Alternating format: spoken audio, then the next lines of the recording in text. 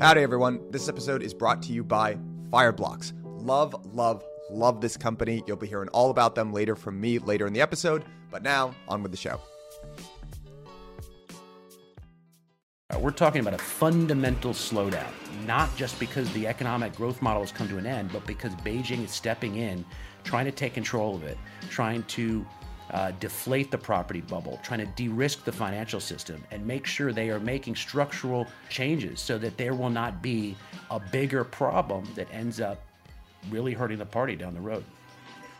All right, everyone. Welcome back to another episode of On the Margin. Today, I'm joined by Leland Miller. He's the founder of the China Beige Book. Leland, welcome to On the Margin. Thank you. Glad to be here. Thanks very much. Usually we just get right into it, but you have such an interesting kind of backstory, entrepreneurial backstory. I have a soft spot in my heart for those. And you were just telling me on the pre-call that you ran away from a life of lawyering and investment banking, which I think is going to resonate with the audience here. So could you just give us like a little bit of a sense of your history and how you kind of founded China Beige Book? I started doing China in high school, working on Capitol Hill with internships starting when I was 15, was very interested in the policy world, but got sucked in, and did that through college and started taking Mandarin when during the early days it was offered, but got sucked into the where am I going for grad school, and law school was always calling me, I thought. So I did grad school, I did college, then I did grad school at Oxford to study Chinese history, and then I dove into the law school and then law firm life. And I was doing investment, I was doing capital markets, investment deals out of New York and Hong Kong, and getting worked to the bone and getting crushed and dreaming of the life that I was not yet living, doing this policy stuff that I had started doing early on. And what am I doing? And for a while I kept up trying to have one foot in the door, and I was doing a lot of writing on the side.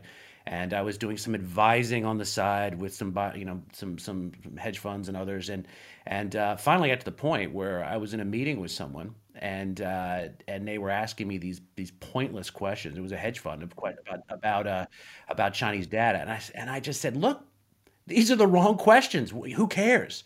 And the guy looked at me very angrily and said, well, what are the right questions? Why don't you do something better? And I'm like, ooh, that didn't go very well. But he has a very good point. So I went home and I brainstormed it. And, within the next 18 months, the idea for China Beige Book was moving forward. And what I wanted to do was basically create a new type of data collection, a new type of advisory, so that we were actually getting the right type of data out of the Chinese economy. And this took a while, and we started back in 2010, so we've been going for over a decade now. But this was a lot of fun because I spent all those nights in the corporate universe just daydreaming, like I wish I was doing policy. Why can't I have this grand idea? And one day, a client yelled at me and gave me that great idea, and I ran with it.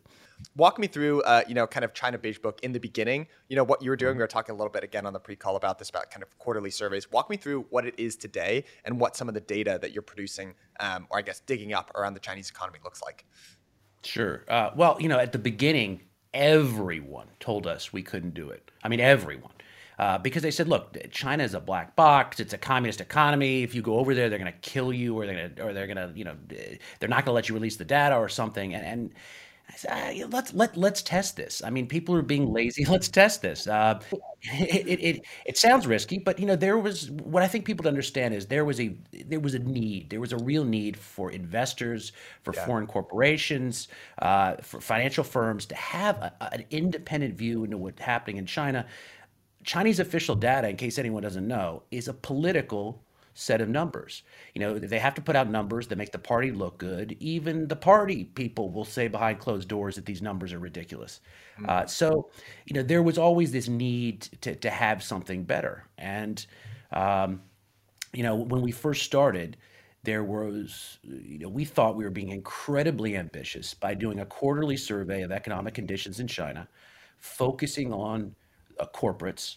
We were looking at the corporate side, and we were surveying 1,200 firms at the very beginning, and we thought it was this incredible thing. No one thought we could do even that. Fast forward over a decade later, and we're surveying tens of thousands of firms a year.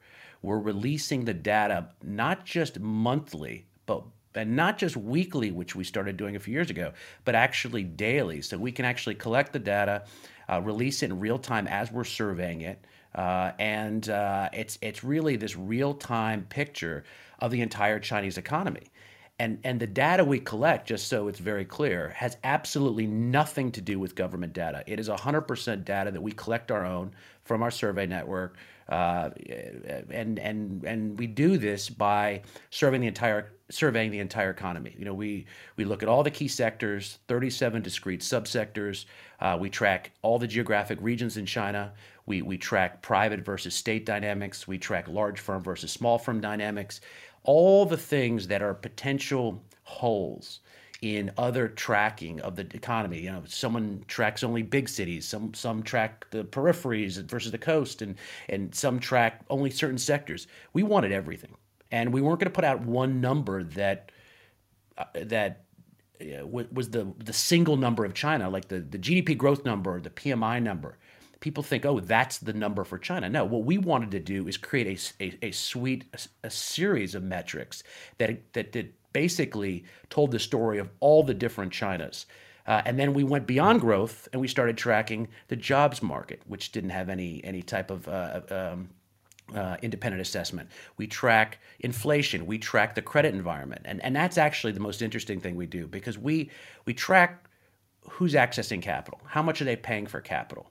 Are they borrowing in the traditional banking system? Are they in shadow finance? The lens to look at the economy that basically tells the most fulsome story is credit, because you can see what government policy is, what the government's allowing, what the government's pushing. You also see what corporates want. Are corporates excited about investment and hiring? Are they running scared? And so you have a really robust three-dimensional picture, but it's from the bottom up. It's not a number that's sort of announced from the top down, and that's basically what China Beige is now. Yeah, and one of the things I think is the most interesting about your business, Leland, for such an essential service that you're providing, you have very few competitors, and I think a lot of this proprietary data that you've been able to gather has led to some super unique insights. So one idea that I've heard you talk about that I really want to dig in on here is the current growth model, the economic growth model of China coming to an end. And I know you've talked about kind of China being on the verge of this big paradigm shift. So can you just describe for the listeners from a high level, what are you talking about when you say that? Well, China has been an economy that has grown at a remarkable pace for years and years and years. Now, granted, it started out as close to nothing, 30 years ago, but it keeps growing. It's this incredible success story, successful growth story. But a lot of it was on the back of reckless credit expansion, but the last decade specifically. So a lot of what was happening was that the government would set growth targets, and then it would do everything it needed to do in order to hit those growth targets.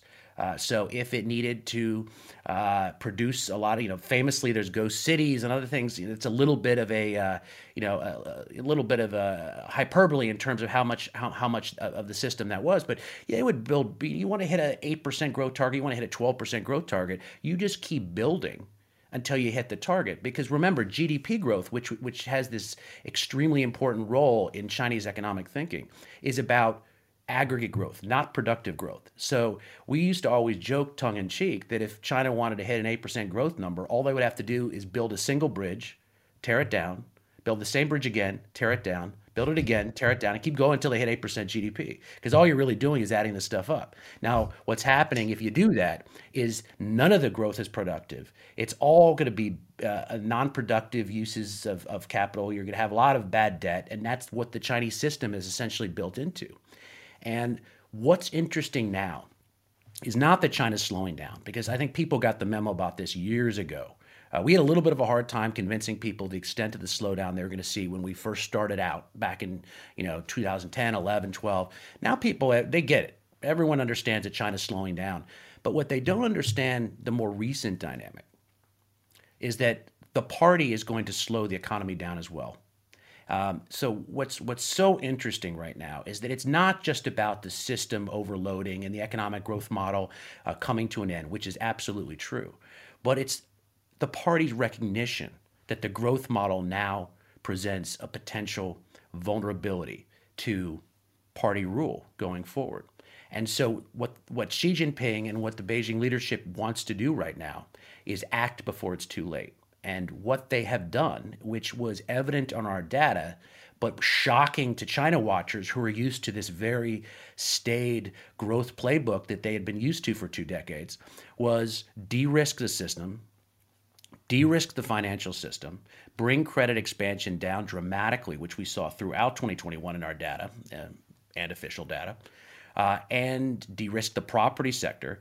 Property is so important because if you want to talk about how they would juice growth in order to hit these targets, well, they would just open the spigots, provide all this money to property firms. People were buying more, they were building more, and that would get growth up.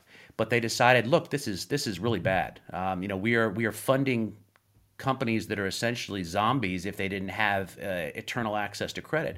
So we're going to pull that back. We're going to pull general financial conditions back. We're going to try to get control of this beast. What this is doing is this is going to slow down China's growth significantly in the coming years. If you talk to you read a Wall Street research pamphlet about this, they'll talk about little baby movements in the GDP growth in 2025, 2026, whatever it might be. That's not what we're talking about. We're talking about a fundamental slowdown, within the next decade to very low single digits. And this will be not just because the economic growth model has come to an end, but because Beijing is stepping in, trying to take control of it, trying to deflate the property bubble, trying to de-risk the financial system, and make sure they are making at least sufficient structural changes so that there will not be a bigger problem that ends up really hurting the party down the road. Because China has had this very specific idea of what growth means for them, it's actually led to the funding of a whole bunch of different unproductive assets, in the economy. And they've done that basically through credit, right? Debt and borrowing. And now the CCP is kind of looking at this gigantic house of cards potentially and saying, oh my God, if this were to ever unravel, this would challenge our legitimacy and our authority. So they're kind of clamping down, right, and trying to get ahead of it and deflate those bubbles. Is that about the right way to look at it? Yeah, no, it's the right thing. And it's important to stress, too, that this is not just a China problem. I mean, we're seeing this, and I think your listeners are all probably saying, we know. But this is a problem. This is a global problem, right? You have this issue in the United States. You certainly have it in Japan. You have it in Europe. Everyone has been printing too much. Everyone has been too aggressive. But I think the difference between the Chinese approach and everyone else right now is that the Chinese have a one-party system. And in a democracy, you can just toss out the current crowd, bring in a new one, blame the new one, toss them out, bring another one. You can't do that in China. And if you did, that would be the end of the Chinese Communist Party rule. So they are far more sensitive to the possibility that we could be hitting an inflection point at some point in the nearer future than people expect. Because for American politicians, most of them say, whatever, we're gonna keep going while the going's good, and if it's my turn to get tossed out, then so be it. That's a system. That is not the way the Chinese Communist Party thinks. So they are becoming far more aggressive on what they see as a problem in their nearer term rather than a distant future. And I love this answer too, because it helps explain some of the recent crackdowns that we've seen over 2021, right? On the education sectors and the tech sectors in China. And obviously I want to get into Evergrande and the property sector as well. I guess from a high level, how successful do you think that, the CCP, the central bank, the PBOC as well, is going to be at containing some of this financial fallout, right? There's, and maybe in your answer, if you could touch on, for some of our American listeners, like how this like centrally planned economy kind of works. Like, what are some of the pros and cons of that? And ultimately, how successful do you think they can really be in containing this problem that they've created for themselves? Yeah, from a financial contagion risk, they are going to be very, very successful because that's what the system is premised on controlling. Yeah, I talk to people who aren't familiar with the Chinese system, and this was a lot of hedge funds too, who thought, hey, we saw the Lehman collapse, we saw things happen in the U.S. and Europe, and there's going to be a China collapse. That's not how it works for one simple reason. China has a non-commercial financial system. It is very different from the West. It has a non-commercial financial system. And what that means is if they have problems along the way, the government owns or controls all the counterparties in the economy. So if they have a problem, there's not going to be a liquidity freeze up. There's not the same counterparty risk because the government can order borrowers to borrow, sellers to sell, suppliers to supply. It can order commerce to continue. And it can put huge chunks of capital from one side of the economy and just swoosh it like a wave into other sides to plug the holes in the boat. So, in terms of an acute crisis, a financial contagion, a Lehman moment, that's not likely at all. As a matter of fact, it's near impossible in China for the simple fact that the Chinese government has the tools to be able to contain this. Now, the downside for that is that you're constantly pushing good money after bad. You're constantly taking, healthy companies and having them bankroll bankrupt companies, and this is happening not on a company by company basis or a sector by sector basis, but on an economy wide basis. So you're basically creating a toxic system by never allowing companies to die, backstopping everything with the government, and rest assured, Beijing policymakers know that. Xi Jinping knows this, and this is why they are moving so actively to change some of the dynamics that we've gotten used to for 20 years. 2021 was just a different year than anything we've ever seen. And market analysts were very slow to pick up on it. One, because they didn't have data. They were just relying on policy announcements and other things. But two, they had been lulled into this complacency that the Chinese are economic magicians, that Chinese economic policymakers can just order a certain GDP number or certain growth number and just continue that on into the future forever. And that's not true. There is a limit to all this stuff. We don't know when that limit is. But it's a scary enough situation for the party that they are actively moving to control it because they don't want to test out when that limit is, because that limit would mean the end of the party control. So you can see that this is not just happening because the Chinese economy is deteriorating from within. It's happening because there's a recognition by the leadership that the system is dying, the system is problematic, and they need to move now before the problems spiral in a way that they can't control them. What about the bottom-up story? One thing I wanted to get your perspective on is the idea of demographics in China, right? So one-child policy got instituted back in, I think, 1980, right, or something like that. That was recently disbanded by Xi. But I understand it's done quite a bit of damage, actually, to their demographics overall. Can you just walk us through what the story is around the demographics of China, why that's such an important story to understand? Number one issue is not even growth, it's demographics, as you mentioned. The one-child policy has created an enormous problem for China. So basically, you have a generational inverse pyramid where you're going to have, first of all, you have a declining population, which is going to be problematic for certain things. Secondly, you're going to have an inverse pyramid structure where you have sort of one kid supporting two parents, supporting four grandparents, and other things. Very, very difficult in order to incentivize people to spend more when they're trying to save their money to be able to support all the family members above them, and they don't have brothers or sisters to help out. But the idea of the demographics, I don't think, is taken seriously enough. You also have a massive male-female disparity, which is there because you had the one-child policy result in a lot of female infanticide for years. So you had lots and lots of males, and now you have too many males, not enough females, or at least not enough females, and for there to be gender balance there, and that's going to have an effect on the birth rate. So there are these really substantial headwinds that China will be dealing with. In the short term, some of these may actually be salutary, some of these trends. So for instance, when you are working about restructuring and you have to fire a bunch of people and you have to sort of end these big low tech manufacturing jobs and some of these commodity sector jobs, you want to shift people into the service sector or something else, the fact that the workforce is dwindling makes your job easier because there will be less unemployment and leading to less potential social instability. So some of these trends in the near term may actually be helpful. But in terms of the medium and long term, there are very, very serious trends, and that are headwinds against the rise of China, the rise of the continued growth of the economy at a fast pace. And some of them, they're working now to try to undo some of the damage they did. But a lot of these problems, it's too late. They're gonna be hit with them within the next 5 to 10 years, and it's going to get worse going from there.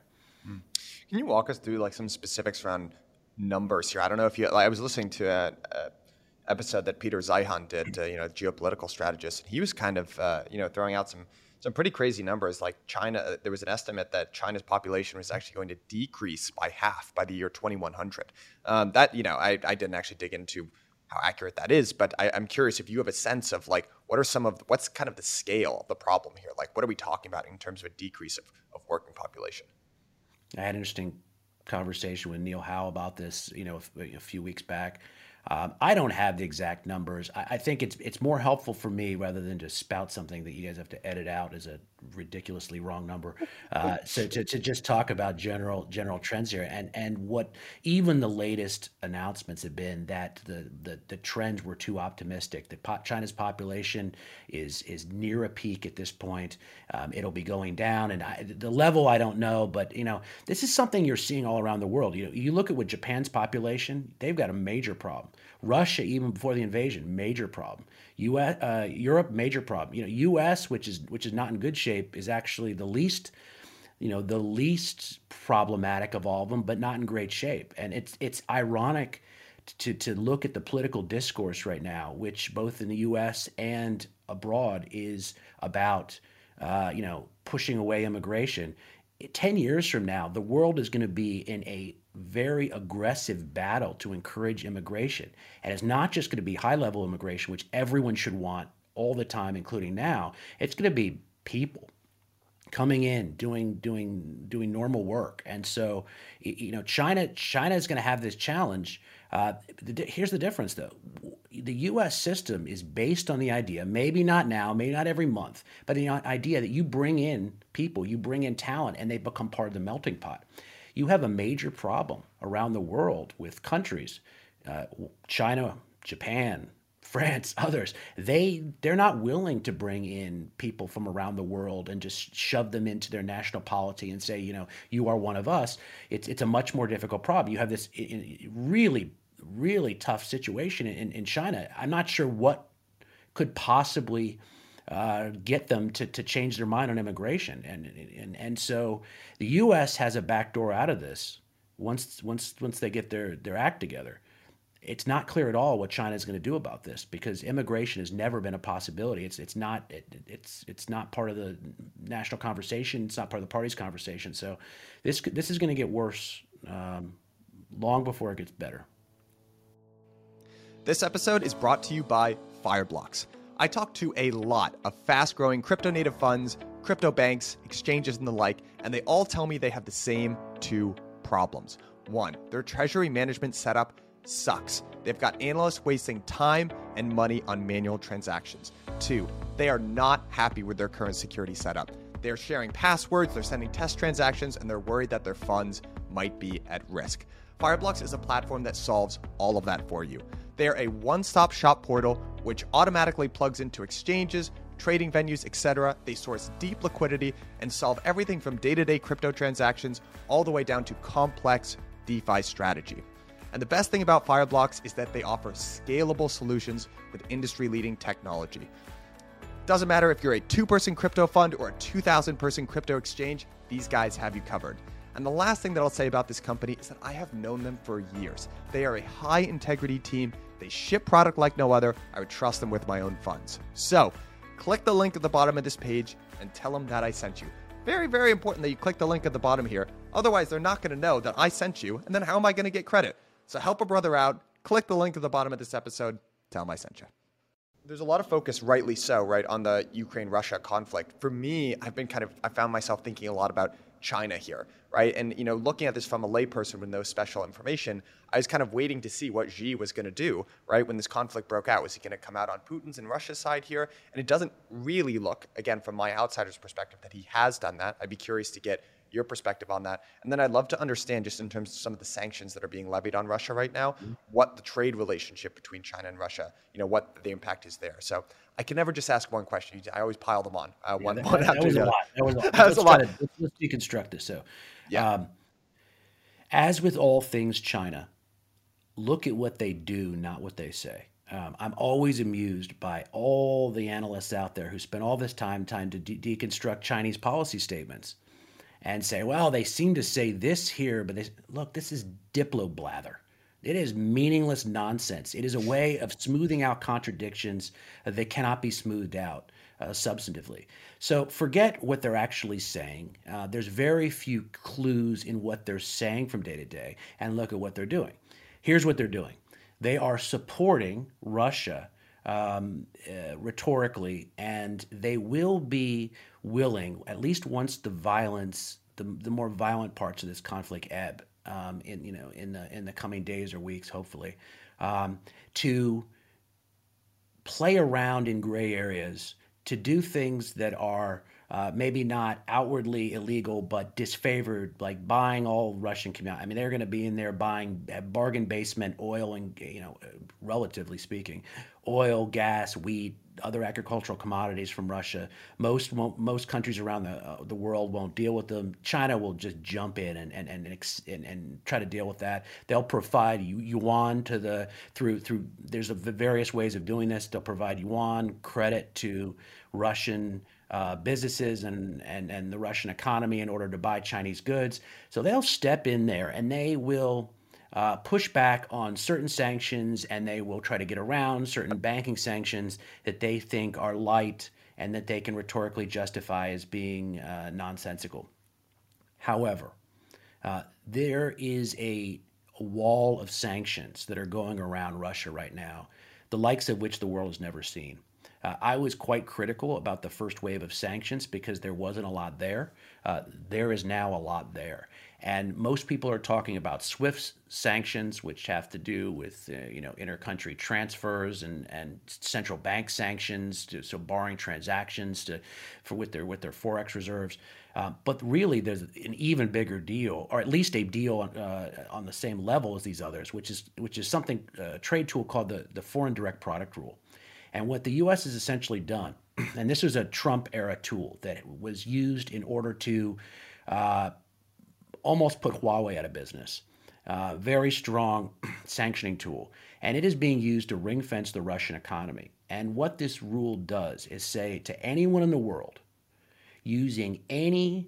selling any goods that have U.S. intellectual property in them, you cannot sell to the following sanctioned entities. You can't sell to Russia right now, or else you yourself will be subject to secondary sanctions, and we will put you out of business and anyone you transact with out of business.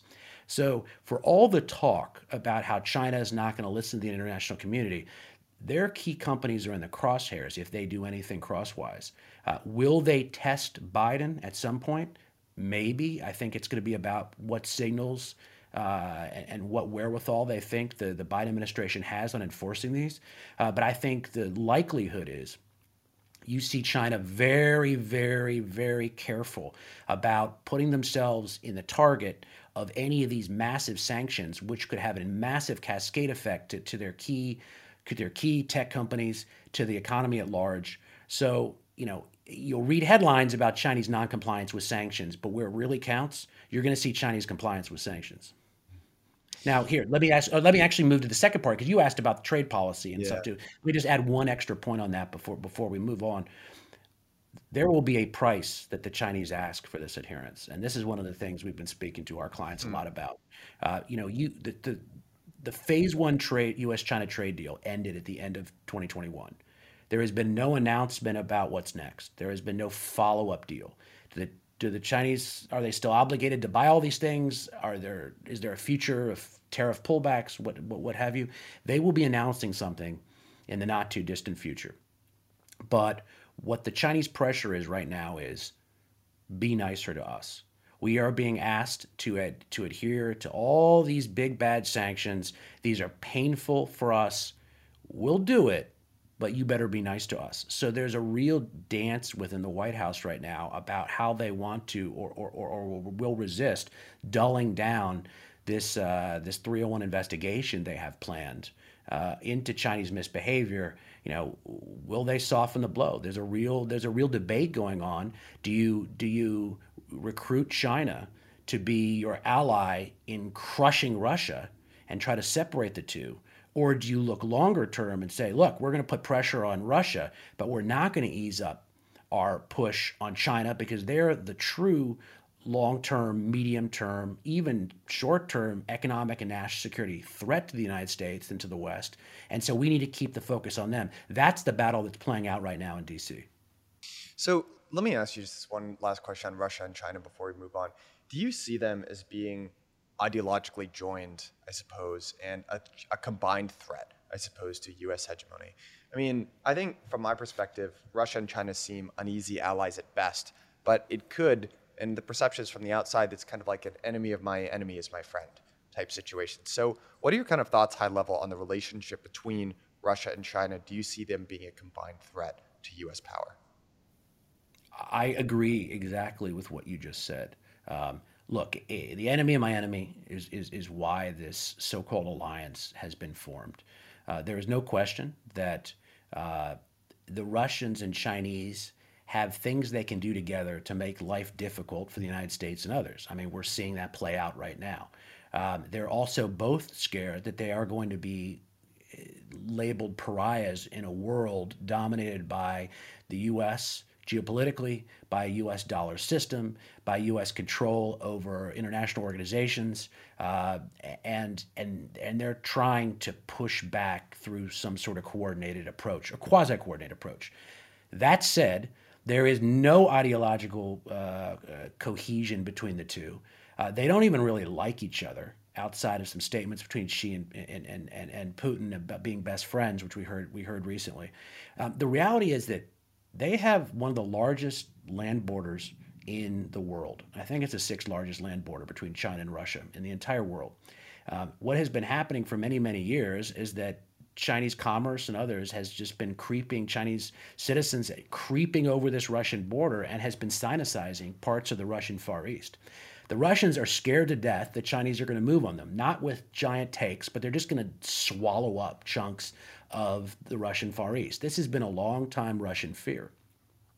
So the idea that Russia is running into the arms of the Chinese right now is happening in a very immediate sense in terms of asking China to bail them out and provide yuan and other things. But what it's essentially going to do is create a vassal state of Russia if they continue. They have been more scared of the Chinese threat than this sort of amorphous U.S. threat for a long time. So this is not a great game plan for Putin. And I think most Russians understand that this is a really problematic approach to put too much eggs in the Chinese basket. Now, for China, who cares? And they're not worried about Russia coming over the borders. If the more leverage they have over Putin, the better deals they'll get on oil and gas, which they desperately need. So there's a lot of upside in this for China. There's not a lot of upside in this for Russia, except that Russia is now being driven into a corner and feels like it has no option. So this is some really stupid Russian strategy. It's probably some very clever Chinese strategy, but look, this is a marriage of convenience. And when there's no convenience or there's no upside, then you'll stop seeing coordination between the two. What is your view just in general on globalization, the state of globalization today? And then if we kind of bring that into markets, how that might translate into some market forces? Because what it kind of seems like is, okay, we've built over the course of the last, 30 or 40 years, it's been the past couple of decades of globalization. We have all these trade ties, shared economic interests, et cetera. From a geopolitical standpoint, things look more uneasy than they have in the past. I think COVID was a big wake-up call to say, oh my gosh, we can't even produce masks in the United States. We're completely dependent on China. And people are thinking about reshoring production and supply chains, et cetera. Do you agree with that in general, that we might have seen peak globalization? And B, so what are the impacts on markets, right? How should investors be looking at that? We may have seen peak globalization, but that doesn't mean we're necessarily in a deglobalizing world. So you're going to see a recognition of problems in having China, from the U.S. side, from having China being able to cut off certain supply chains, and some of these may be rare earth metals, and some of it may be, masks for PPE masks, and some of it may be something else, polysilicon or something else. There is definitely a recognition that having or another thing, pharmaceutical ingredients. So you have all these issues that people are weighing in, saying, "Hey, dude, are we really playing it smart by allowing the Chinese or anyone else to have a lever to cut off supplies of the United States?" I think the answer is there are certain things in which they rise to the level of national security threat that they will need to look very closely at, not making sure that China cannot do this. And in those particular supply chains, you have to have some level of deglobalization. But it's also, let me push back from the other direction, because it has been this very sexy thesis for a couple of years to say the whole world is deglobalizing. We're going to break up into regional blocks or whatever it might have. We're not mostly seeing that. I had a very interesting conversation with some economists who would look closer into this issue, and they said, we were all saying this is happening, and we looked in the data, and it's not really happening yet. So yes, you have the potential of the world breaking up. But it's not really deglobalization. What's really happening is it's bifurcating on the tech side. So if you look what's happening in 5G, 5G communications, the U.S. side really, you asked somebody what 5G was a few years ago and whether the Chinese were a problem here, and most people didn't know what you were talking about. Under Trump, there was much more of a recognition because of the highlighting of this Made in China 2025 program, where it became sort of dinner table conversation that the Chinese wanted to and had announced their intention to dominate advanced technology, the fifth industrial revolution going forward. And so they wanted to dominate the next global communications. Huawei was their big, was their big champion for 5G communications. And what they did from a foreign policy standpoint is they would go to countries that wanted, they wanted Chinese favors for something and say, look, part of this is you take Huawei's system, you put the Chinese system in place, and we'll subsidize the hell out of it for you. It'll be cheaper than anything. It's great technology. And you're going to have Chinese telecommunications running your networks. And then finally, people in the West woke up and said, well, wait a second. This is not a good idea to have the Chinese outfitting the world telecommunications infrastructure. We need to push back on that. So down the line, eventually, this led to some very severe sanctions on Huawei and some recognition that you had to push back on this expansion of Chinese 5G around the world, particularly that it was subsidized by the state, so that the players in the West that were trying to compete had no chance of doing so because the Chinese government would make sure that their costs were, prohibitive compared to the Chinese model. Long way of saying that you've got a world that is in some ways bifurcating between U.S. and Western technology. I shouldn't say what U.S. because most of the technology is not American. It's Western technology. The major 5G firms in the West are not American, and you're seeing a world that in some ways is bifurcating between American technology and American communication systems and Chinese communication systems. And the American side has said, look, if you're putting your Chinese stuff in your country, we won't work with you and we won't share information with you. And the Chinese side is saying something similar. So there is a tech bifurcation going on. I think the deglobalization movement is there. There's evidence of it, but in very specific areas, I don't think we're seeing a deglobalizing world yet. So I think that we have to be very careful in how we categorize these trends because a lot of the things that we've sort of accepted as happening may not actually be happening behind the scenes in the way that we're presenting them. All right. We've covered a lot of ground already in our talk here. I've kind of got three sets of closing questions here. I'm going to put you on the spot a little bit and ask you to do some different perspective taking. So we talked a little bit about a changing growth model in China overall and some of the concerns of the CCP. I want you to imagine that you were Xi Jinping, right, and you were falling asleep at night. What is the number one thing that you are most worried about? Well, it's probably different this week than it was a few weeks ago. I mean, look, I think right now today that I think she has to be looking at the wherewithal of the global coalition against Russia in terms of kicking Russia out of the global financial system and mostly out of SWIFT and Russia's economic collapse is a real possibility in the coming weeks. If you're Xi, this changes your views on a lot of things. It doesn't mean you're not going to invade Taiwan if that's what you decide on down the road. But wow, this was a much more robust response than I think that anyone, particularly the Chinese, were expecting. And they're definitely making they're making the comparisons to Taiwan and what that might mean for them. But I think overall, I think the problem is something that we touched on earlier, which is They have to restructure the system. They have made a decision to at least moderately restructure the system in a way that will be painful. There will be economic dislocations that will cause the potential for mini crises over the next couple of years. But they have to do it because if they don't, then they'll be in trouble. But I think the question is, at what point, at what point do they really worry they've gone too far? I mean, I think there's no one who's ever been able to do this transition, and at what point will she is now seen as a symbol of China and a symbol of China's economy. I mean, Xi thought is now in the party constitution. She is very soon going to be president for life. Anything that happens, good or bad, with China is going to be personally associated with Xi Jinping.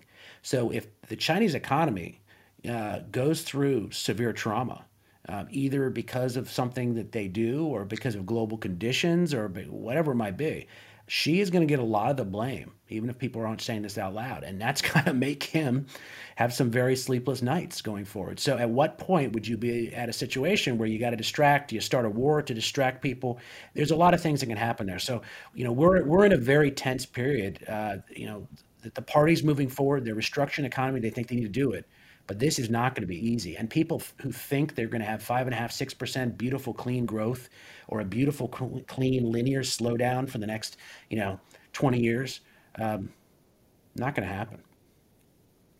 All right, that leads into my second question for you here. So, what do you think China is? So, there are a lot of headwinds, right? They've got a bunch of non-productive debt, right, in their system. They've got this exploding kind of population bomb that we talked about, where they've got people moving out of the workforce instead of coming back in.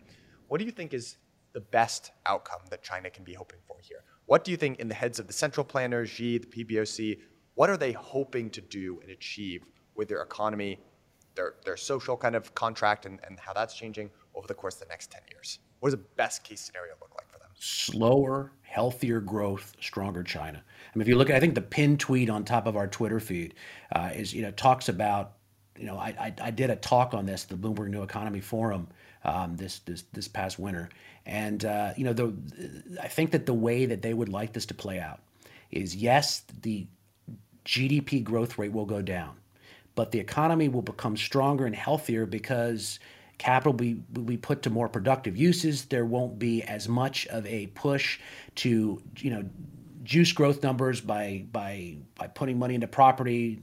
You tamp down the reckless credit expansion. And yes, you have slower growth, but the China that emerges is a bigger, stronger China on the other side. And it's one that has a new mandate, and the party comes out of it looking good because they managed this difficult transition. And they're still going to be, a big economy. They're going to be the second biggest economy in the world. They could theoretically be the first, though I think that, assuming that's going to happen is problematic. But and they continue on, and they manage this transition, and the social problems that everyone, including China, is dealing with in terms of wealth inequality, are tamped down because they have moderate enough solutions that maybe aren't great, but who in the world has great solutions to dealing with wealth inequality at this point right now? And they get to the next step, and they continue on, and the party's not blamed for the failings, and they avoid going to war as a way of shifting the tension of the population because they manage the transition competently. I think that's what they want. I think that's what they intend to do.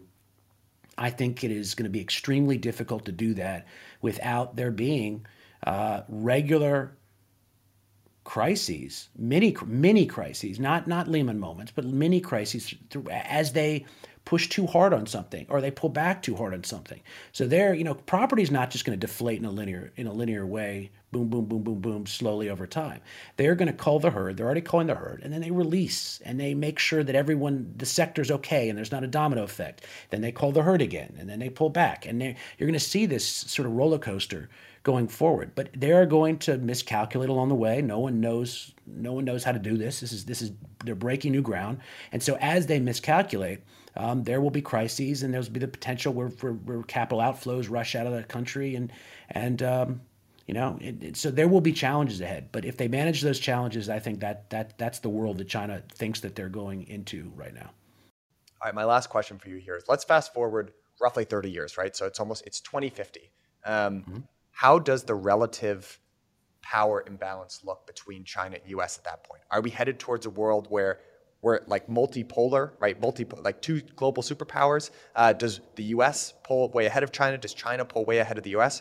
Overall, what does the power differential look like 30 years down the line in between the US and 30 China? years.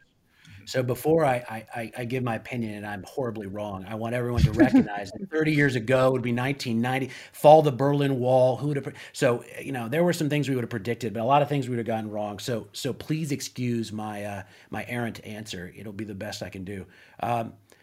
Look, from a relative standpoint, the U.S. is unchallenged in terms of the dollar system and other things. The biggest challenge of the United States continued hegemony or power in the world is their inability to do smart policy at home. And the ability to take control of budgets and to make sure that we're not overdoing it on the foreign policy side, we're not overdoing it on the trade side, that we have valued our alliances, which have kept this world in relative peace under Pax Americana since the end of the Second World War. We have politicians that more and more are bloviating about using U.S. power for short-term ends. And so the biggest threat to U.S. power are bad American politicians, I would say, and weak-minded voters who follow them unquestioningly. But look, the China story will be the most interesting one. My personal view is that we are seeing a China that's going to peak in the not-distant future. So let's call that the 2030s. And this creates problems for the world because everyone talks about the problems with a rising China and how it will push to have equal weight in the system and the Thucydides trap. Okay, that's a potential direction to go. But the other one is a China that, because of these demographic headwinds, because of these economic challenges, because of the fact that it doesn't have the ability to blow off steam politically, becomes weighed down by these issues and essentially peaks in the early 2030s.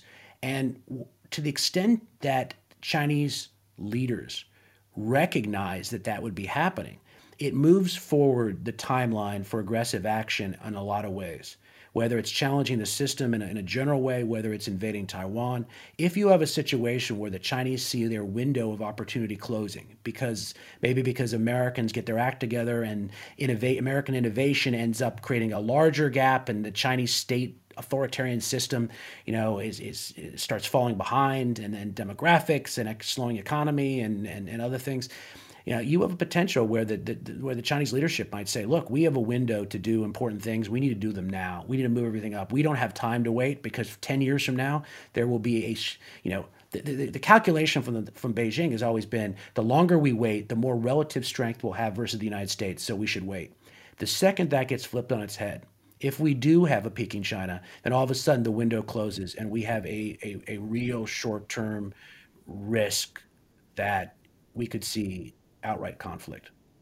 Leland, I know we're running low on time here. This has been a fascinating interview. I want to give you a chance. You talked about it a little bit at the beginning, but to plug China Beige Book, if viewers are interested in finding more about you, the work you do, what is the best way for them to do that?